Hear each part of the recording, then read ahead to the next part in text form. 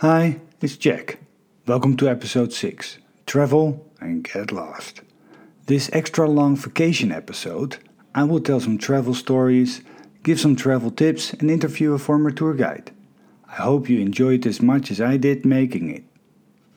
Alright, let's start off with some travel stories. It was really hard to pick some, but after some thought, I came up with 3 of them. The first one was my first trip abroad without any family. It must have been 1994, 1995, and I went to Israel. Already, just going to the airport was an adventure, I must say. And when we came to to board the flight, there were actually people with guns in front of the airplane because it was El Al. That was odd. When we arrived in Israel, they lost my luggage. Luckily enough, we planned to stay at some people's home for a few days, sort of family, I believe. I can't really remember, it's years ago.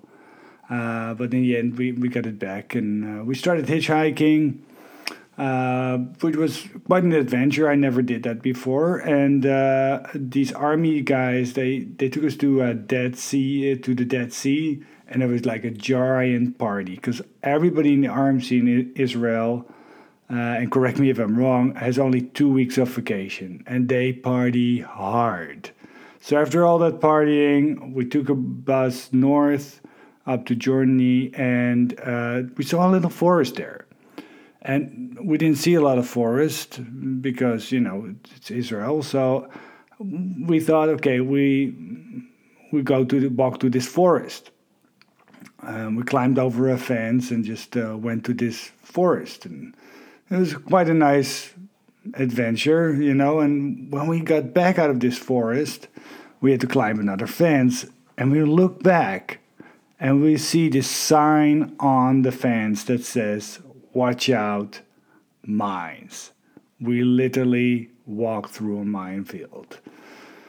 Oh my God, so if I can give you one tip from this, do your research, I'll get back to travel tips later, but do your research, know where you're going. The second story is about my first visit to Costa Rica in 2004.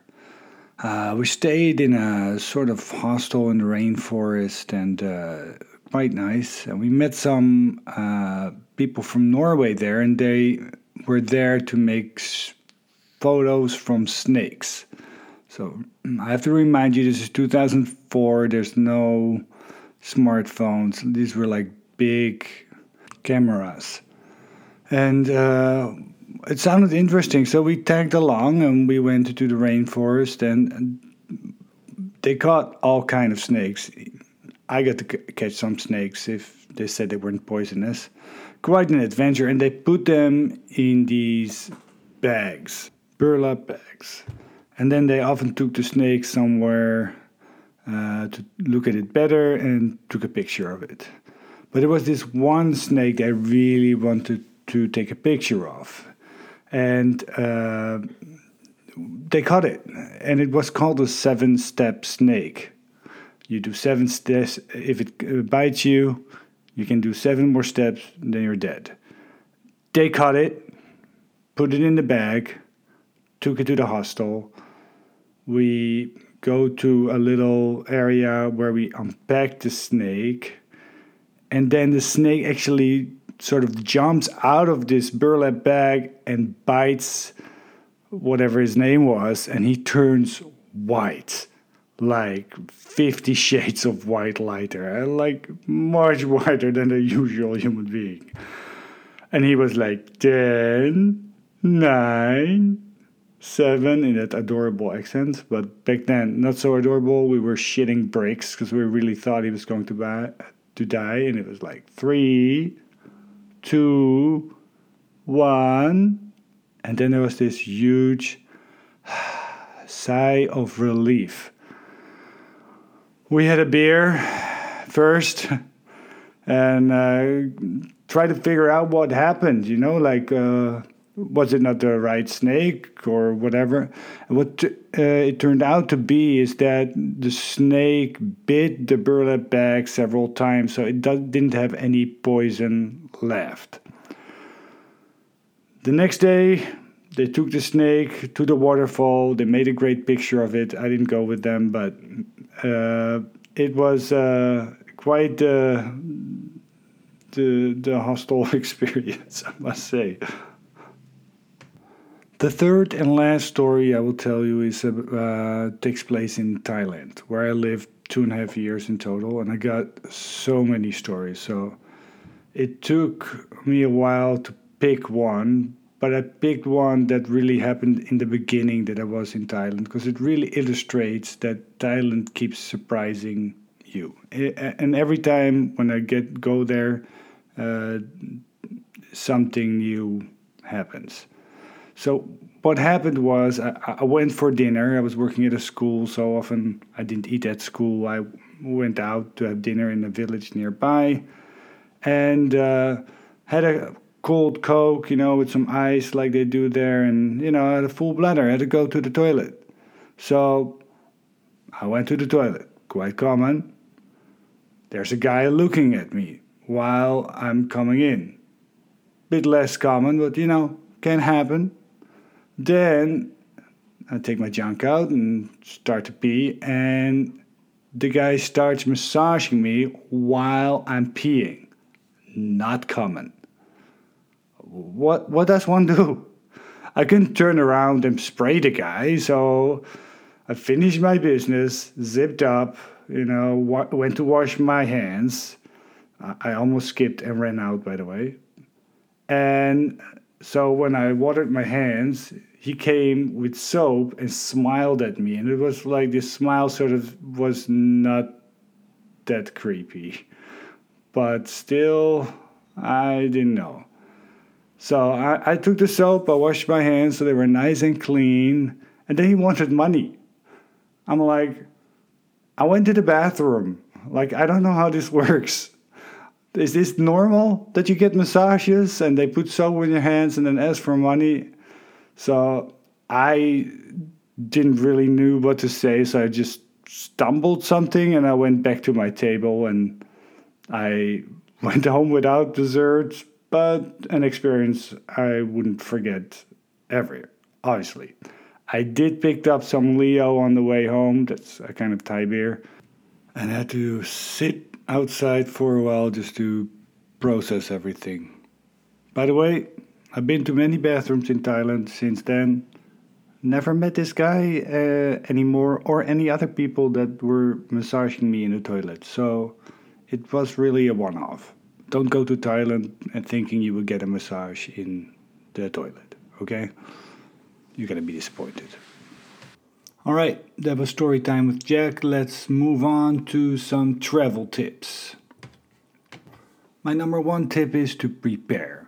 Have a simple plan, know some of the stops that you're gonna make, but leave some room to explore, to do activities. You might get to a place that you really like and then you want to stay a little bit longer, or you get a tip from somebody and you want to check that out. Also, in your simple plan, keep in mind that seeing a small area well is much better than trying to see everything quickly. If you're going to Austria, for instance, don't try to see the whole country. It's just not doable. Focus on some nice areas and really check those out. My second tip is to stay in a variety of places. Don't stay in only hostels or hotel. Try Airbnb, couchsurfing, or a local network like we have Natuurhuisje in the Netherlands, which are sort of a nature houses. And try to get a nice mix of luxury and cheap places. This will give you a different experience than you're maybe used to, but it will definitely show you different spots in the country. My third and last tip is wherever you are, ask around. Don't rely only on your Lonely Planet and your internet search. Just ask people, before and during your trip, where to go, what to see. And yeah, in my opinion, the best resource is people that have just been there or coming back from a certain place, and they're all excited, but they will, or not about the place, but they will be upfront about you. You're both traveling, and you both are there to make the best of it, to have a good time. So ask around. If you have a good tip, please send a message to growsomewalls@gmail.com or send me a message on Facebook or Instagram. And maybe I will do another episode about all these travel tips that we got, and or use them in a story somewhere, or just use them for myself on my travels. But it would be nice to hear back from you. After the break, I interview my intern Jody van Ingelsdorp.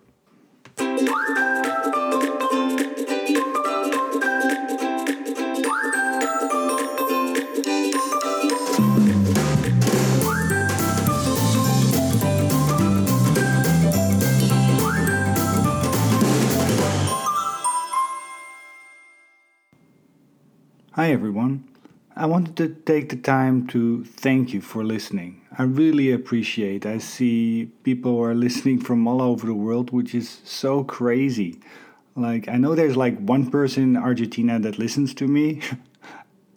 I feel I like it so much that somebody all the way there is listening to me. I really appreciate it. It makes me keep going. If you guys have a good idea for an episode or a good story to tell, or you would like to be interviewed, or you have an amazing idea of who I should interview in English, please let me know. I'm open for ideas. Together we can make it a great podcast. The upcoming episode is all about China. I'll probably interview my wife because she's Chinese and some other people. But if you have any questions or remarks or something that you really want to know about China, send me a message and I will include it in the next episode.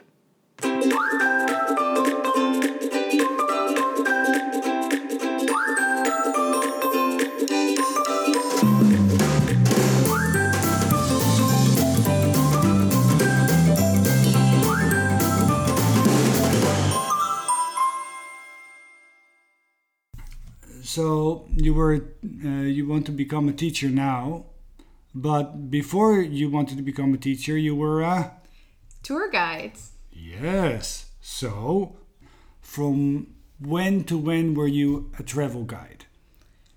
From when to when? Wow, that is a good question. I honestly forgot. So I started being a local guide in the Netherlands when that's 12 years ago.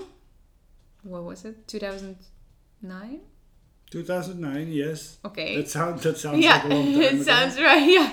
And then the tour guiding started like 4 years later. So that was 2013, from 2013. And I still feel that I'm still a tour guide.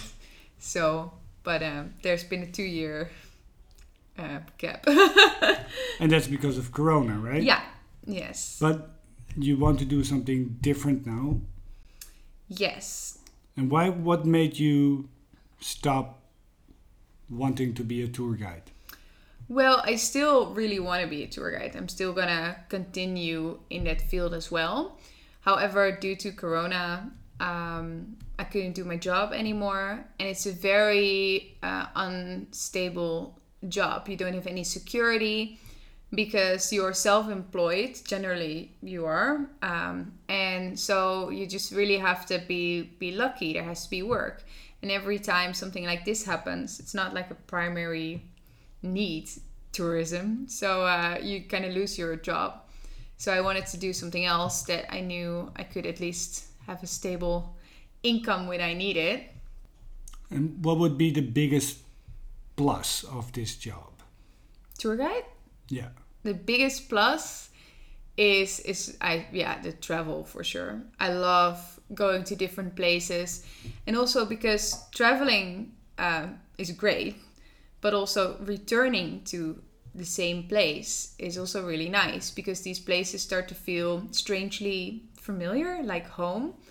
And you keep getting more familiar with these places, and that's really nice. You start to know people who live there and who also work in the business, and so it becomes like the world becomes smaller, but in such a great way. Yeah, and you learn so much from other cultures as well, which is nice. And in what countries did you guide people?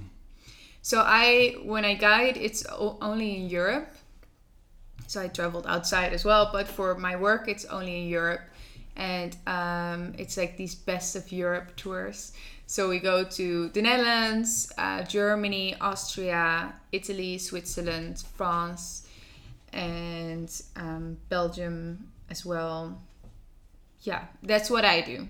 Yeah. What was your favorite place? My favorite place... to give guides. I love all the places. I like it. I like the combination. I love Switzerland because when I get to Switzerland, usually with my groups, it's after a long period of traveling and talking and museums and crowds. And so then when you get to Switzerland, you get to take your group to a mountain and see a whole different side of Europe. But otherwise, I feel like, all these places have their own special things. But Italy is really great because of the history there is wild. Yeah. What is the most fun person you met on one of these trips? Like, was it like somebody that actually was a guide too, or was it somebody that was taking your tour? I feel because as a tour guide, you work really close to your bus driver, always. And so I feel that, we see a lot of the other tour guides as well on the road, which is nice. But your bus driver, you're with them for the 2 or 3 weeks that you do the tour. So they become real, like, friends. And they are such, how you say it, colorful people. They have their own jokes and they have so much more information about this place because they've been traveling to it a lot as well. So they always help you out. There's nothing like having a good relation with your bus driver because that's like you work together, you're a team. So that's always really nice, and I always get really like emotional seeing them again. It's really good. But sometimes tour members as well. I've met some tour members who went on a second tour of mine, and we really became friends too because you're with them for 2 or 3 weeks. It's kind of having like a group of kids, like your class. You feel like you become this weird kind of family, and it's so strange that you have to leave that after 3 weeks. So a lot of good people. And what makes a good bus driver? A good bus driver? Good bus drivers are the ones, of course, who know the road and who also like warn you ahead of time. Like if they know the roads better than you do, because I of course have my Google Maps and stuff, but then you don't know where the bus can go, yes or no. So they always think with you about what's the best way to go, and they take good care of your clients as well, and they also say it how it is. So I like that we work with a lot of Dutch and Belgian bus drivers because they're direct, so they tell also people how it is. And a good bus driver is just someone who wants to be a team with you. I also heard horrible stories of bus drivers who work against you, and that makes it really hard. But it goes 2 ways. I also have to work for them, so I have to make sure that these people keep their bus clean. And then if you have so it's just it's 2 ways. But if they want to drive the extra mile for you, that's always nice. Yeah. But how did you get started in that job? Like you said, you started in 2009. How did you end up doing that? So I used to work in an Indonesian restaurant, the Lachenie Avaan in Haarlem. Really good food. Shout out to Lachenie Avaan. Yes. They so I worked there, and the company that I worked for, they had their groups eat there. So the start of that tour, their groups would come and eat over there. And so I was always their waitress. And they would then, after the restaurant, go on a local tour with a local guide from Haarlem. And that local guide, he became a tour guide. So he needed someone to replace him. But he couldn't find anyone. And one day he was eating in the restaurant with his wife. And we always chatted together. And he said, like, and I was saying, like, oh, that sounds like a dream job. He was like, well, why don't you take over my local guiding job? So I laughed. I was like, yeah, you're kidding, right? And then he said, no, really. So then I became the local guide. And I was 21 at the time. So the company was like, wait, what? A 21-year-old is going to be the local guide in Haarlem? What does she know? But it turned out to be an amazing fit. Because I was also the first European that the Americans would see.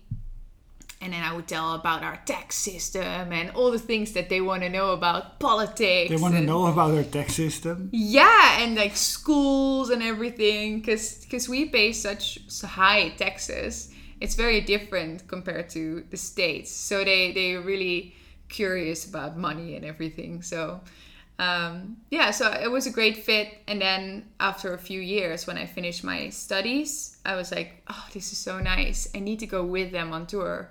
And then I was already working for them for 4 years. So I just asked, can I assist some tours, like become a tour assistant? And they said yes. So from then on, that's the story. And this organization was called? Rick Steves Europe. So I've heard that shout name. out. I heard that name before. What's their goal when you go on a trip with them? Like what's the goal? Just to learn about history, or to teach travel. So Rick Steves, when you're in America, you know him. He's a well-known name. He's a travel guru from the States, basically. He has his own TV program, radio, but he started out making guidebooks. So he went to Europe. He wrote his own guidebook, and then people started to want to travel with him. And he found it really important that Americans feel safe to travel in Europe. And then he also teaches how to travel, because he saw other tour companies do what he's doing now, and he just didn't like it because the tour companies would stay in big hotels outside the city. And he was like, well, the nightlife of cities is so important. And he would see that people would have to pay all these extra money for extra kickbacks and things to do. And he didn't want that. He just wanted to have honest travel, but also teach people how to travel. And he's doing a great job, because like with all these videos, like how to avoid pickpockets, but also how to take the subway and all of that. Yeah. So what do you teach to people on that tour? Like, can you name some examples of things that you get taught then? Yes. Well, like for instance, taking the train, such a easy thing for us to do in the Netherlands. But you just teach them that, and how to navigate through a city like Venice, for instance. Like, what do you do? What do you look out for? And also, just the little things, and but also how to skip museum lines, for instance. Like, just book your tickets in advance. And so we give them these tools, what makes travel easier, and then that they feel safe to come back to Europe and do it by themselves. Because we get excited by that. And what would be the number one thing that people are like, oh, I didn't know that could be that easy, or I wish I would have known that earlier? The people that will not go on a tour with you anymore. Yeah. What would you like to share as a hack, or That's a really good question. Well, I think that it's not that scary. That's basically what it is. Because traveling isn't that scary. It's very similar everywhere. Also, most Europeans speak English, because a lot of Americans are afraid of that they have to speak in other languages. But yeah, definitely that it's really easy travel. It's just, especially now with the internet and everything, yeah, you just have to get out there and start. Because I think it's, yeah. So yeah, that's basically what a lot of people come back with, the overall picture with, oh well, it's much easier than I thought. Yeah. So if you travel by yourself, well, let me ask another question first. Do you prefer to travel alone because you normally do these tour guides, or when you travel, do you to travel with someone else? I don't go on group tours. I did that once with Rick Steves, which was really fun. We went to Turkey and we went to do the whole tour experience with a bunch of tour guides, and it was amazing. But usually I go travel by myself, especially when I have worked so much in cities. I just like to go into nature and forget. But when I go to a city, like with friends, I always try and find a local guide, because I did learn that from my job, is that when you go to a city and just the first day, get yourself a local guide, or even in a museum or something, who can explain you more about the culture, about the food, about the history, because buildings start coming more alive as well, because you start to see signs that you didn't notice earlier. So that is something I do now. Yeah. And it's annoying for friends as well, because they show me pictures of holidays and I was like, oh, what does that mean? And then they don't know. And I'm like, why didn't you get a local guide? It's just what? Yeah. But you prefer not to travel alone? I like all by myself, you mean? Yes.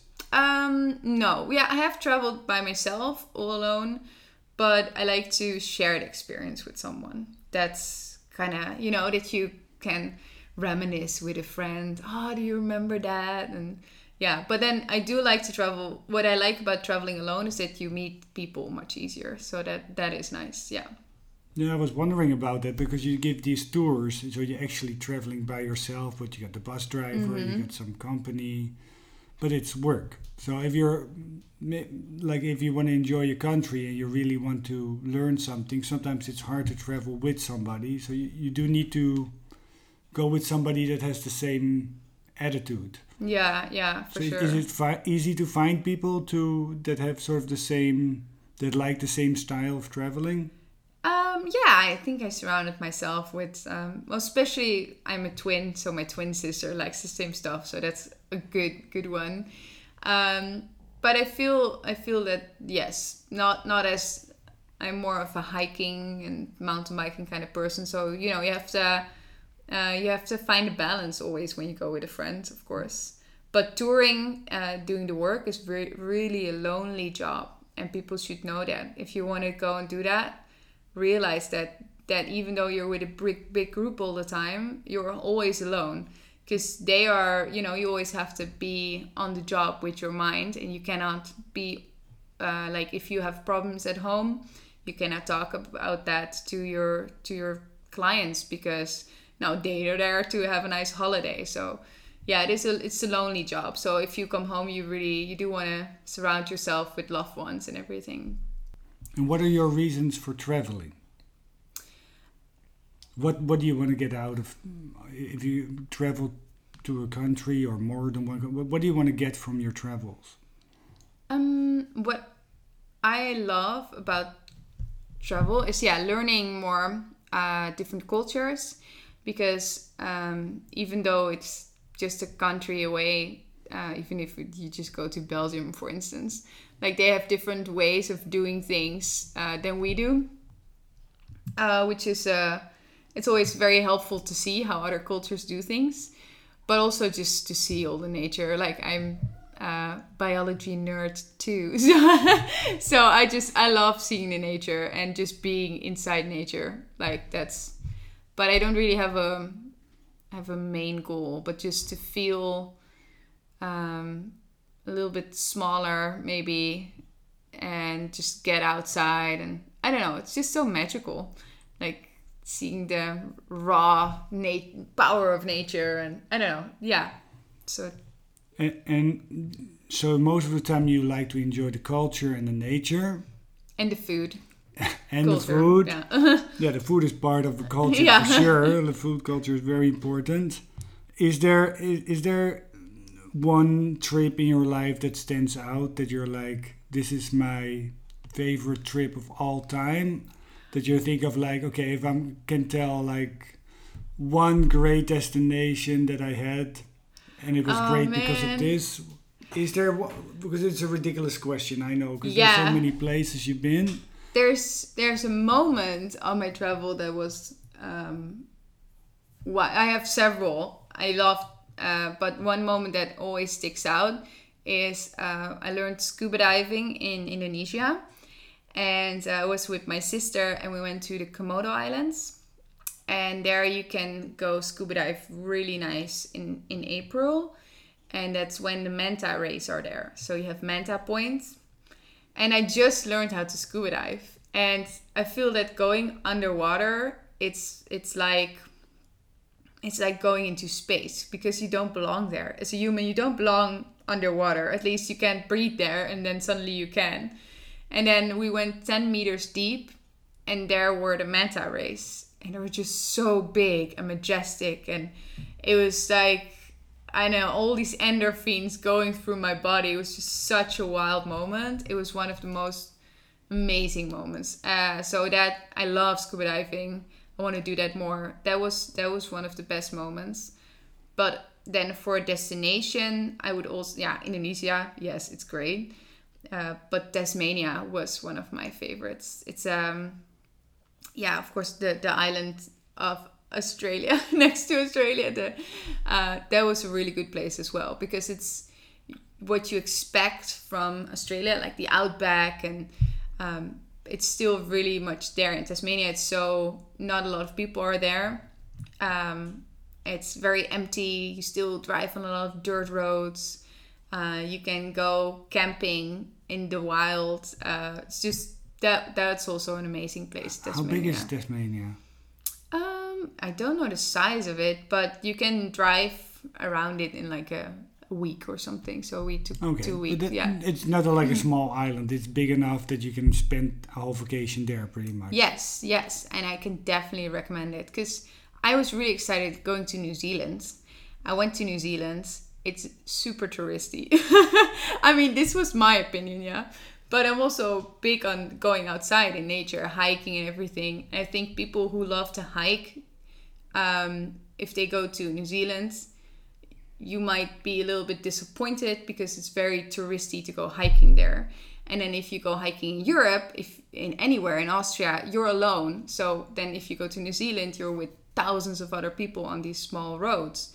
So that disappointed me. And then what I wanted from New Zealand, I got from Tasmania. Don't get me wrong, New Zealand is beautiful, but Tasmania is still undiscovered. So don't go there. Don't go to Tasmania.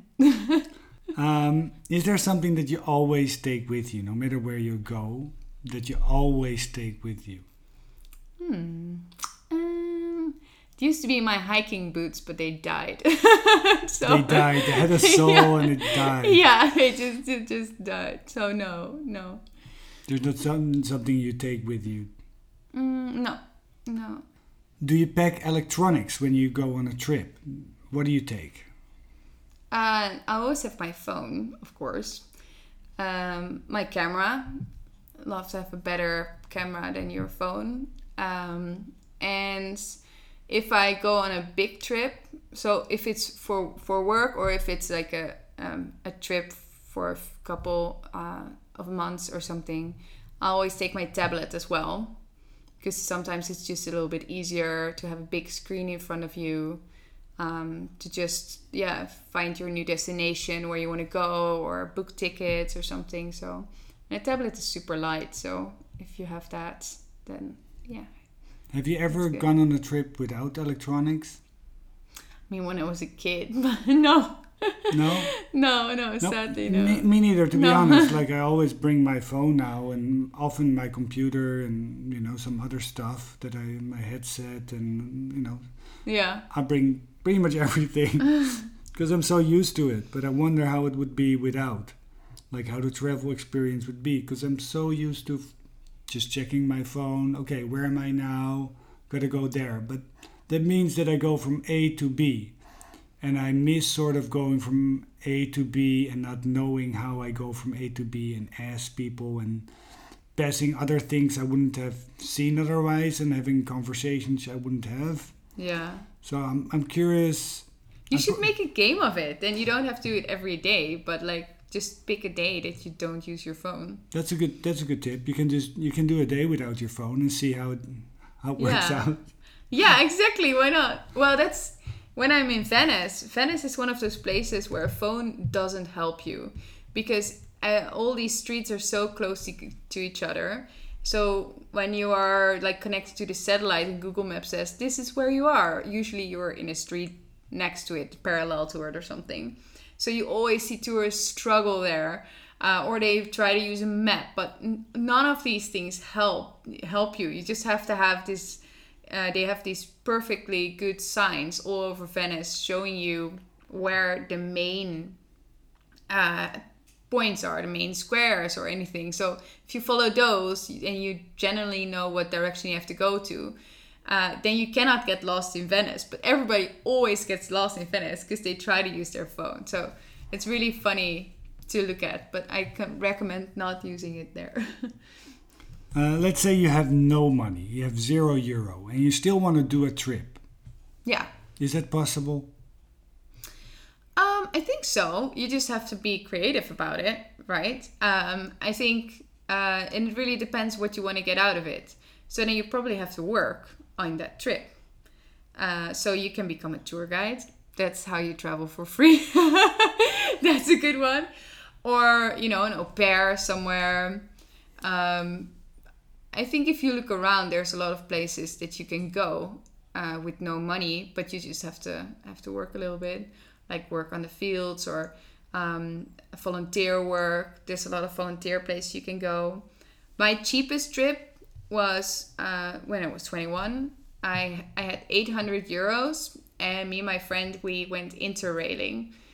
So the Eurorail, you can still get one of those tickets where you can travel within 21 days. You can travel 5 or 10 days by train. So you can see all of Europe. And our €800 took us 21 days through Europe. We went mostly to Eastern Europe. So that's not €0, but it's still, if you want it, you can travel for really, really cheap, especially when you're younger. Hostels and stuff. So, yeah. What do you think is a reasonable amount to spend on a trip now?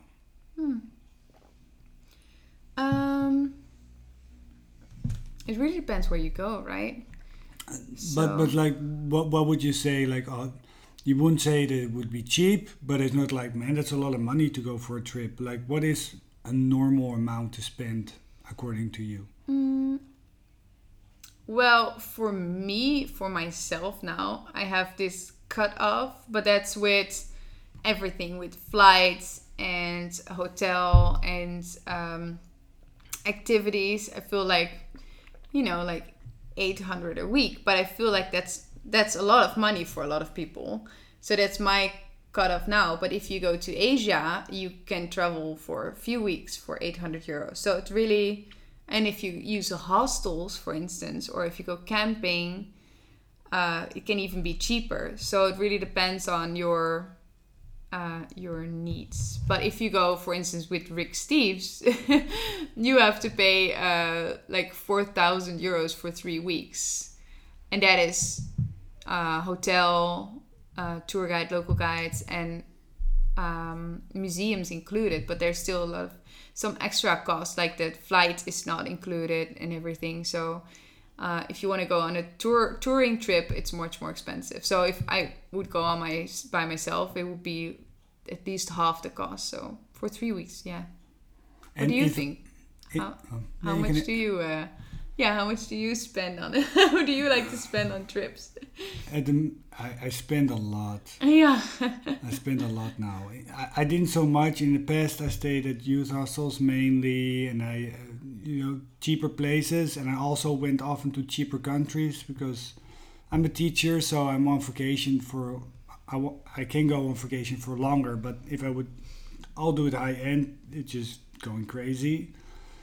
But I think you said most of the time 3,000. That's what I spend per person. for 3 weeks or for... Depends on the it depends. destination. Oh, yeah, okay, yeah. It's So- really, yeah.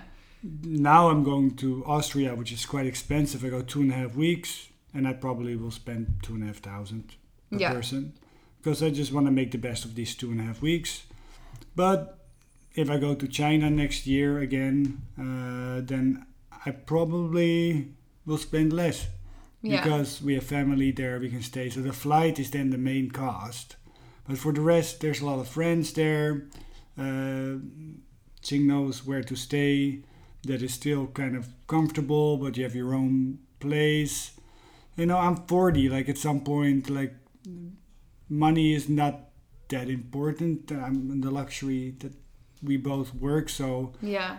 if we're going away, I'd rather make it a little bit more luxurious now. I've done like a lot of backpacking and hosteling, hitchhiking, couch Yeah. surfing. You know, at some point it's been good. I really liked it, but you know, at some point I'm like, yeah, let's get a nice place. Like I'm not a big fan of hotels.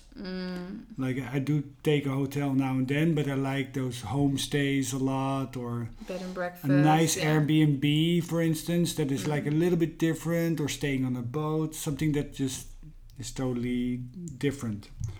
If I would give you 25,000 euro, and you can only spend it on traveling, how would you spend it? Oh, man, I would be gone for the whole year. Okay, so it's going to be a year trip then. It's going to be a year trip. And I'm going to start with the more expensive places, you know. So I always wanted to go to Alaska. So I would definitely go to Alaska. I would go, see the whales, see the glaciers, and I would probably go to a lot of cold places. Maybe the Antarctic, or, you know, Greenland, Iceland. Go to Lapland, how you say? Yeah. So, I would go to a lot of cold places that are more expensive and harder to reach, and get like real mountain gear and all of that. And then I would ended up, I also want to go to Africa, so I would also go there, you know, go on a Africa's safari. a big place. And I'll probably first do like because I never done any of that, so then the stereotypical things like South Africa, safari, then maybe go to Morocco, Egypt, that kind of stuff. And I would do a lot of scuba diving and more of Asia. Like I never been to the Philippines, which is supposed to be amazing, so that kind of stuff. But I'll be gone. Or I would go on one of those long hikes. But then you can just add another year, because with 25,000 euros you can do a lot. You know, those the Appalachian Trail or those kind of things will be cool too. Well, there might be a chance, because I'm gonna buy you a ticket that you can win money, a lottery ticket. And who knows, you will win money. The question is, are you going to go travel alone a whole year? I could do I can that. cut this, I can cut this out. Yes. No, yeah, of course. No. I wouldn't travel alone. I would travel part of it alone, of course. Yeah. Yeah, you would part alone and the rest. But you have to find someone crazy enough to go with you, right? I mean, I would share the money, right? But a lot of people like... I don't say you have to share the money. No, but I feel, it is nice. If you want to share the experience, you have to share the money, probably. That's nice. But I would try to drag my sister with me, because I think my sister, it would be the best experience, because we have the same idea of travel. That's because you grew up together and your parents just like hammered their opinion into us so bad that we feel the same way. Yeah. What is one place you would like to take your parents to? Let's say you win 100,000 and you want to take them. You got more than a year now to travel, right? So with 100,000, where would you take your parents? At Tasmania. Yes, because I think they would love it. And I'm going to go back there for sure. Yeah, to Tasmania. Yeah. Good tip. Now I want to go to Tasmania. Yeah, it's great. The only not so great part is the roadkill you see there, but that's because there's so much animals there.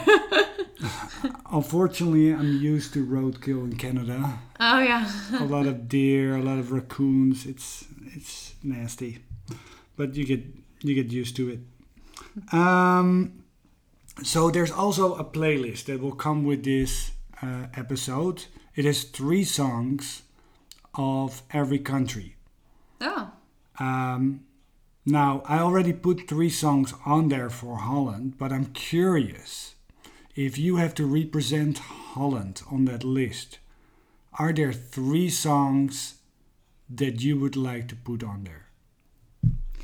Well, so on my tours, I always play a lot of music as well in the bus because people really, really love it.